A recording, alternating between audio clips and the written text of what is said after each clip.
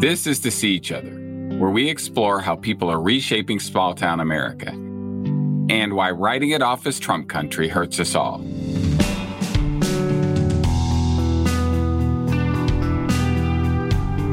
I'm George Gale, and today we're traveling to Michigan, where we hear how our politics are separating us from our neighbors, from our families, from our friends, and how listening can bring us back together again.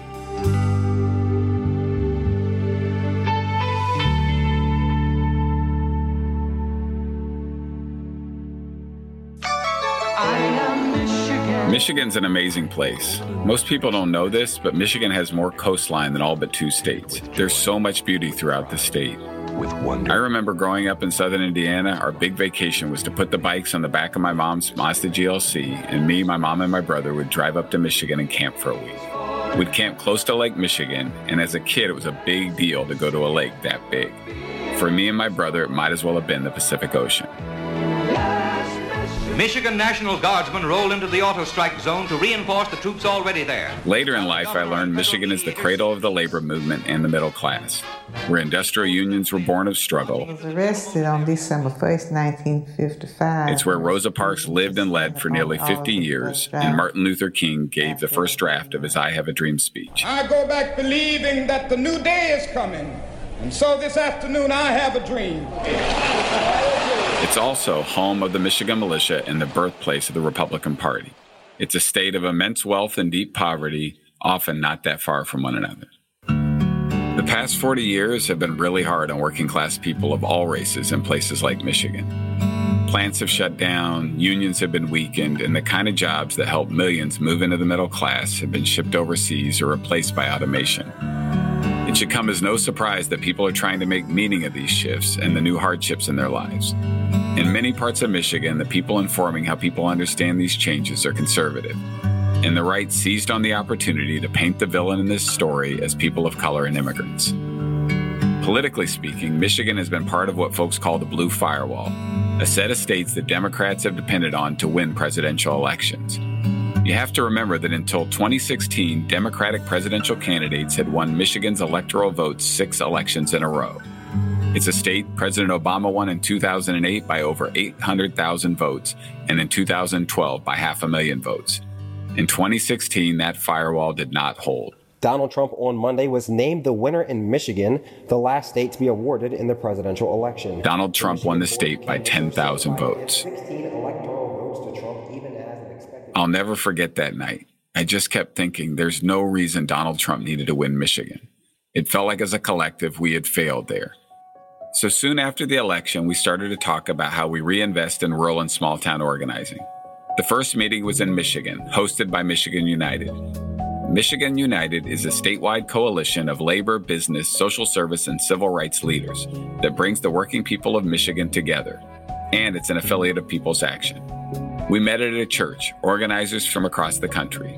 We started with what we knew, that rural people in America did not feel heard or seen. To be clear, most people in this country don't feel heard or seen, and we know this.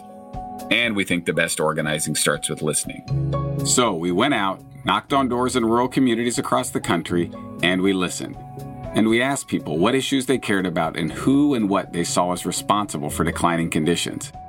And people really appreciated being asked. We heard over and over some version of, you know what? Nobody's ever asked me before. And then we did what organizers do. Across the country, in the wake of an incredibly divisive election, we brought people together. We focused on the issues people cared about, and we won change. We won expanded health care, opioid relief, and better jobs and wages. And yet we kept running into one challenge over and over. People who would wear the organization t-shirt, pay their dues, and show up to fight on the issues would also say, you know what? I just can't get with you on immigration. And in Michigan, that meant a huge divide, particularly in rural areas. While immigrants make up 7% of the state's population, 95% of Michigan's rural population is white. So we knew we had to address it, which is how the Deep Canvass conversations focusing on immigration came about. To start, People's Action rolled out the Deep Canvass in 3 states, including Michigan. Deep canvassing is not your traditional door-knocking campaign. It's not a campaign at all. These are longer conversations. and they require a radical empathy, an ability to start where people are at without judgment. We ask people why they feel the way they do, and we share how we think about this subject and how that thinking came to be.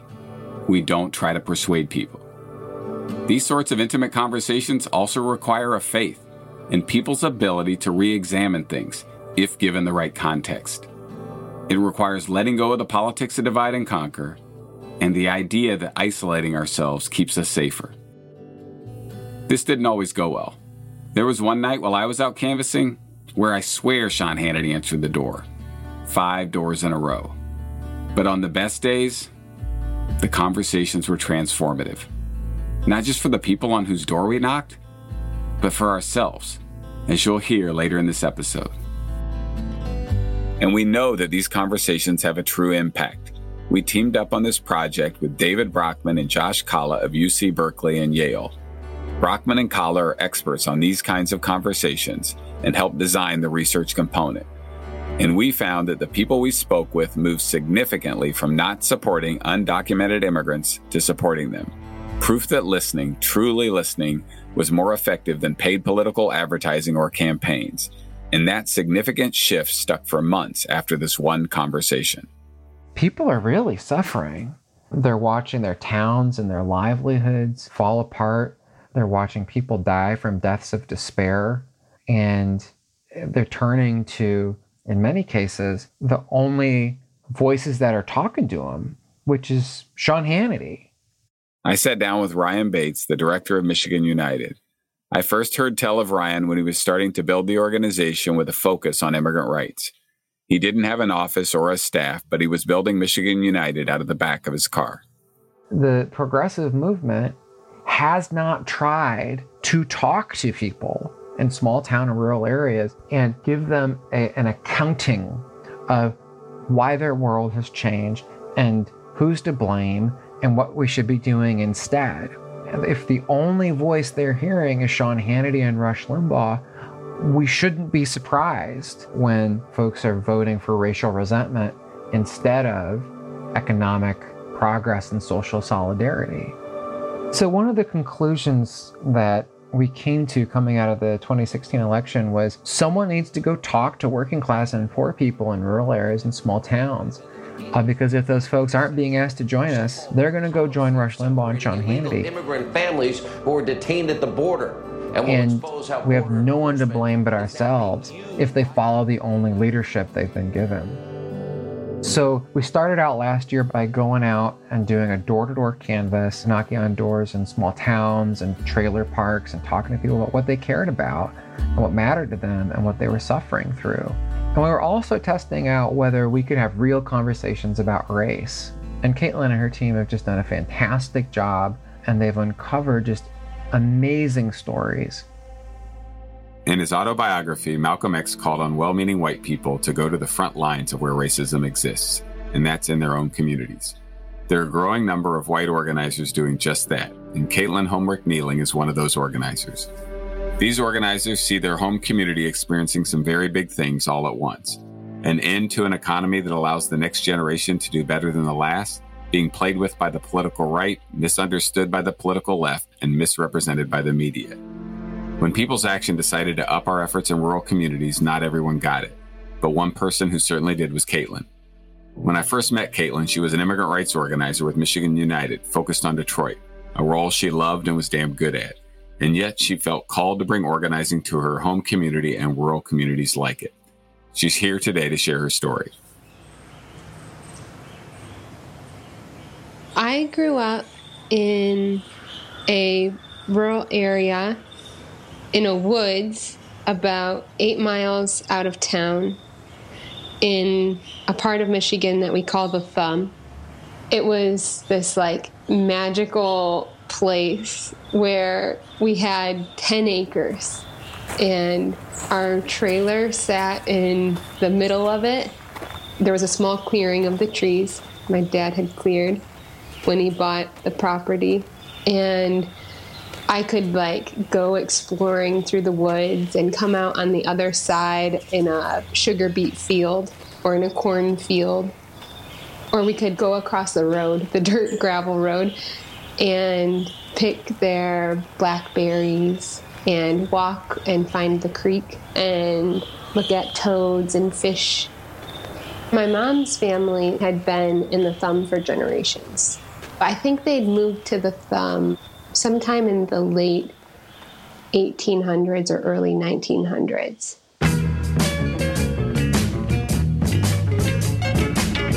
Oh, the Motor City's burning. My dad's family, his dad and mom, my grandma and papa, they actually grew up in Detroit for the most part.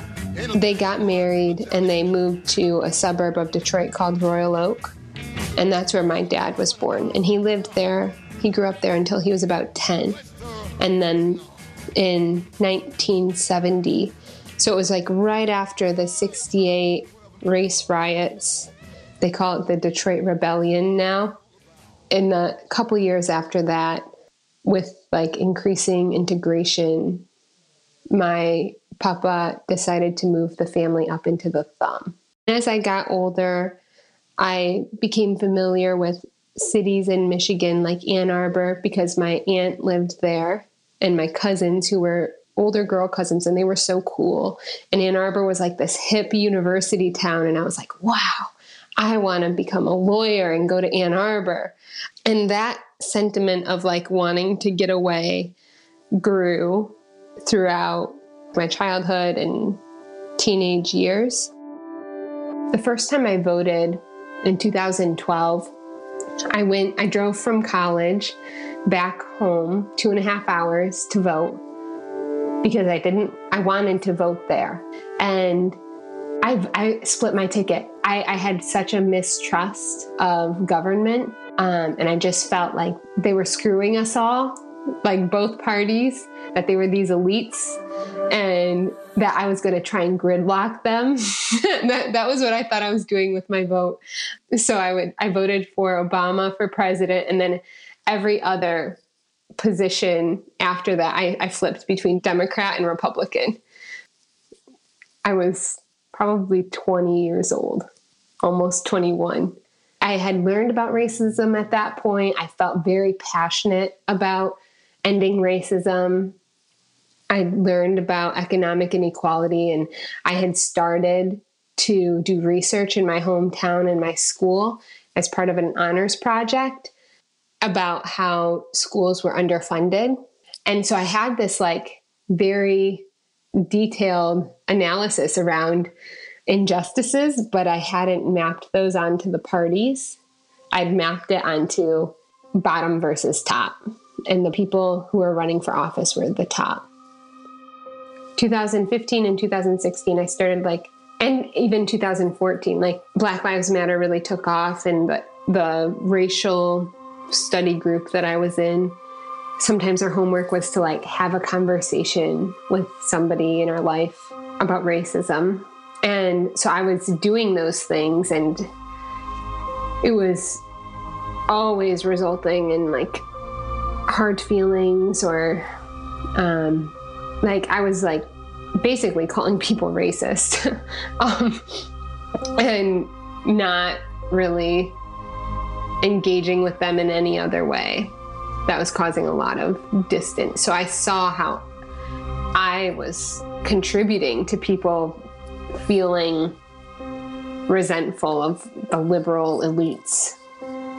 Also, things were heating up with the election, and I was seeing people who initially were mocking Trump for running for office were now going to vote for Trump, mostly because of the abortion issue, but also some people because of immigration or because of racial politics as a backlash to Black Lives Matter and the Democratic Party. Some of those people were just sick of politics, but felt so insulted by the Democratic Party that they were going to vote Republican. So Caitlin came home. She found Michigan United, and she began organizing and listening. The theologian David Lockhead speaks of true listening and sharing as a way of knowing truth that neither party possesses prior to the dialogue. The work of the Deep Canvas is to create shared understanding grounded in actual lived experience without judgment. A side effect? In these days of division and separation, anti-immigrant policies and racist politics, the practice of listening and Deep Canvas brought together not just the canvassed and the canvasser, but also Caitlin back to her family and friends. On a scale of 0 to 10, where 0 is completely against healthcare for all, or 10 is 100% in support of a publicly funded healthcare for all, where would you put yourself on that scale?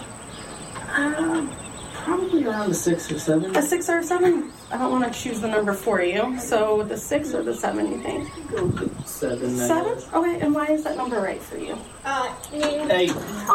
Oh, I have Yorkies too. So deep canvassing, I mean, I think you would assume that people would feel put off by the stranger asking what it was like for them to be a single mom 20 years ago, or what it was like for them to have to make decisions to go to work instead of taking care of their kids when they were sick, or instead of taking their kids to the doctors, still sending them to school. Or you'd think that they would feel that a stranger should not be asking them those questions. But if you have the courage to ask, people, for the most part, are willing to tell you. And for a lot of people, it's a transformative experience because nobody's ever asked them questions like that. Not even their closest loved ones or best friends.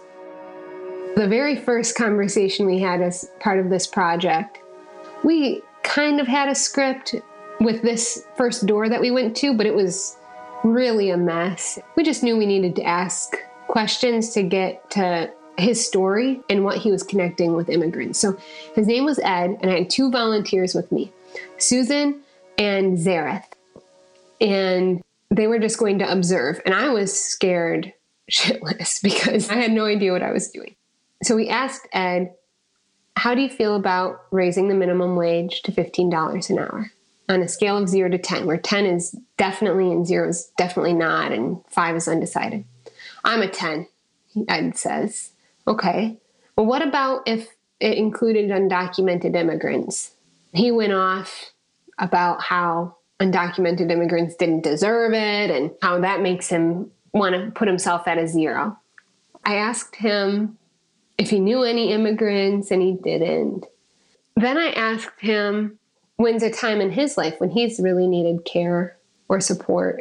And he started telling me about how he wasn't too happy with where his life was. Like, he's glad that he is where he is now in this trailer park in Oakland County, but he thought he was going to go a lot further. And he didn't, because instead he had struggled with addiction to the extent that he was incarcerated, that he was homeless for several years. And I just kept asking questions about that experience, about what happened and what it felt like, and what his relationship was to his family at that time. He shared about how his dad had been disappointed in him. And then he realized he did know an immigrant. His dad was an immigrant. His dad was an immigrant from England, and he worked in factories in England as a child and immigrated to the United States for a better life. And I kind of made the case to him that the immigrants coming over here and him have a lot more in common. This economy's hard and this world is hard, and they're just wanting to do what's best for their families. And he agreed. So by the end of the conversation, he had changed his mind completely. That was the first conversation. It was incredible. I cried a little bit, like I was tearing up. And Susan and Zareth and I looked at each other afterwards, like wide eyes and like our heads kind of like shaking or nodding, like just incredulous, disbelief. It was just amazing.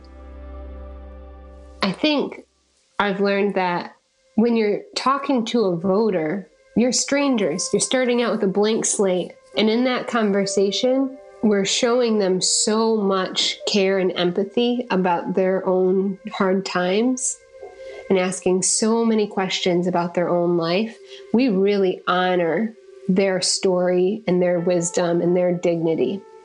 And I realized that I'm not starting out on a blank slate with a lot of my loved ones and a lot of my friends and family members.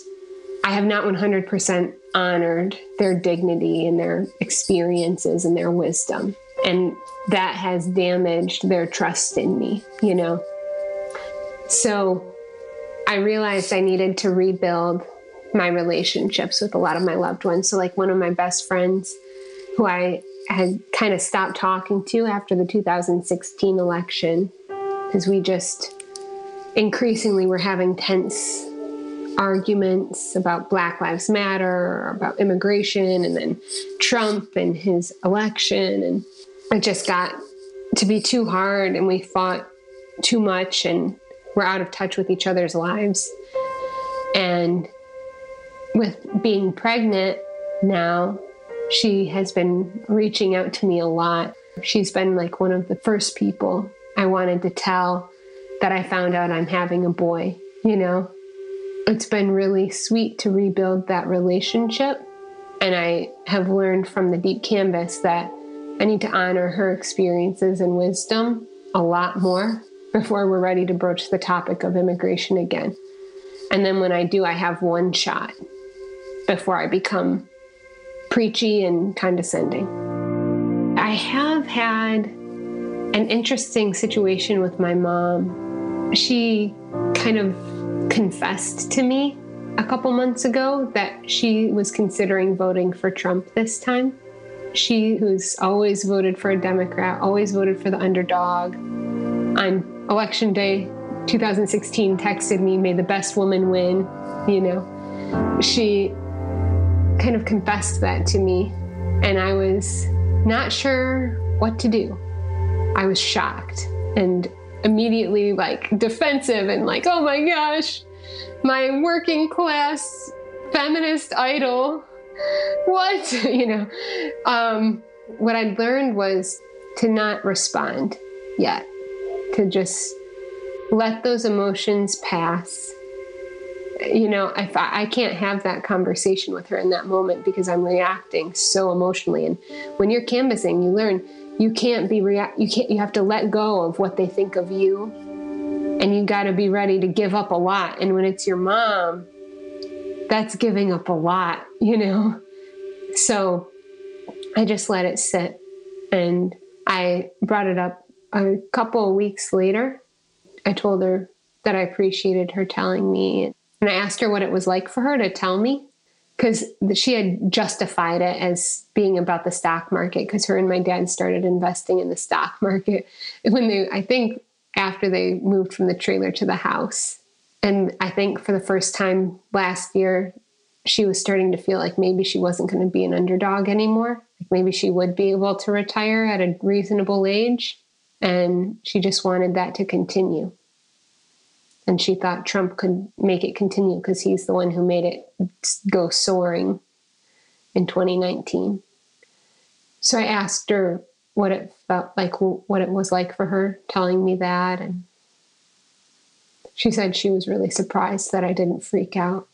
I think I'm exploring most with like how to have these conversations with my mom. But first, I'm still growing our relationship to the point where we have that sort of intimacy, you know?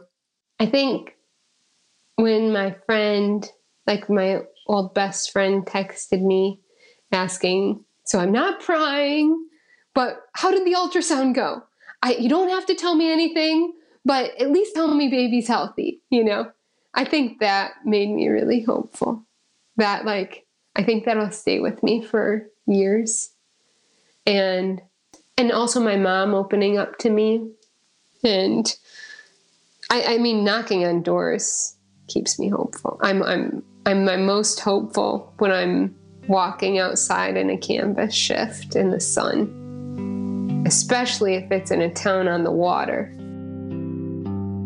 I wish I could say I anticipated deep canvassing in the neighborhood would teach us how to reconnect with our families, but it makes sense that it does. We've just not been given the skills to have these conversations. We either avoid them or get into them in all the wrong ways. But Caitlin's story, to me, is a reminder of what's possible, both politically and personally, when we listen. I caught up with Caitlin recently to see how the conversations with her family and friends progressed through the pandemic and through the protests of the summer. She told me how she had used deep listening to have conversations about police killings and Black Lives Matter protests to see how her community from back home was understanding it all. And while she'd been nervous to have them, each conversation felt like a small success. Some family members and friends have even joined some Michigan United events. She's even more convinced that every conversation is a chance to move forward. I couldn't agree more. It feels like we as a society often listen, not to learn, but to confirm. There is so much in our culture that rewards listening to confirm how the person is wrong and bad in exactly the ways we thought they were. And while there may be short-term gratification in this stance, I'm pretty sure in terms of creating change, it gets you just about nothing. Here's one path, and I think it's a path that much of the country is on right now. You don't believe what I believe, therefore we are not going to be in relationship, goodbye. Another path could be, I want to understand what you're up against. I want to understand the struggles you face. And I truly want to understand how you came to see the world the way you do. And I want to be vulnerable with you. I want to share what I'm up against. I want to share how I came to believe what I believe. We don't have to see eye to eye, but I hope we do keep talking. This is a much more courageous route, one that we're trying to walk with a deep canvas, one that Caitlin, like so many of us, is trying to walk with her family and friends. And this is the path we need to walk to bring ourselves back to each other and to our communities. And I believe we can do this, as Bridget Antoinette Evans of the Pop Culture Collaborative recently said, by having the bravery to cross borders.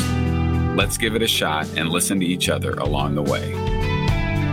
If you're looking for more about all of this, head to peoplesaction.org/podcast to learn more about Michigan United and the work of the Deep Canvas. We'll also have stories from more of our canvassers and details on how you can get involved in the work in Michigan and across the country.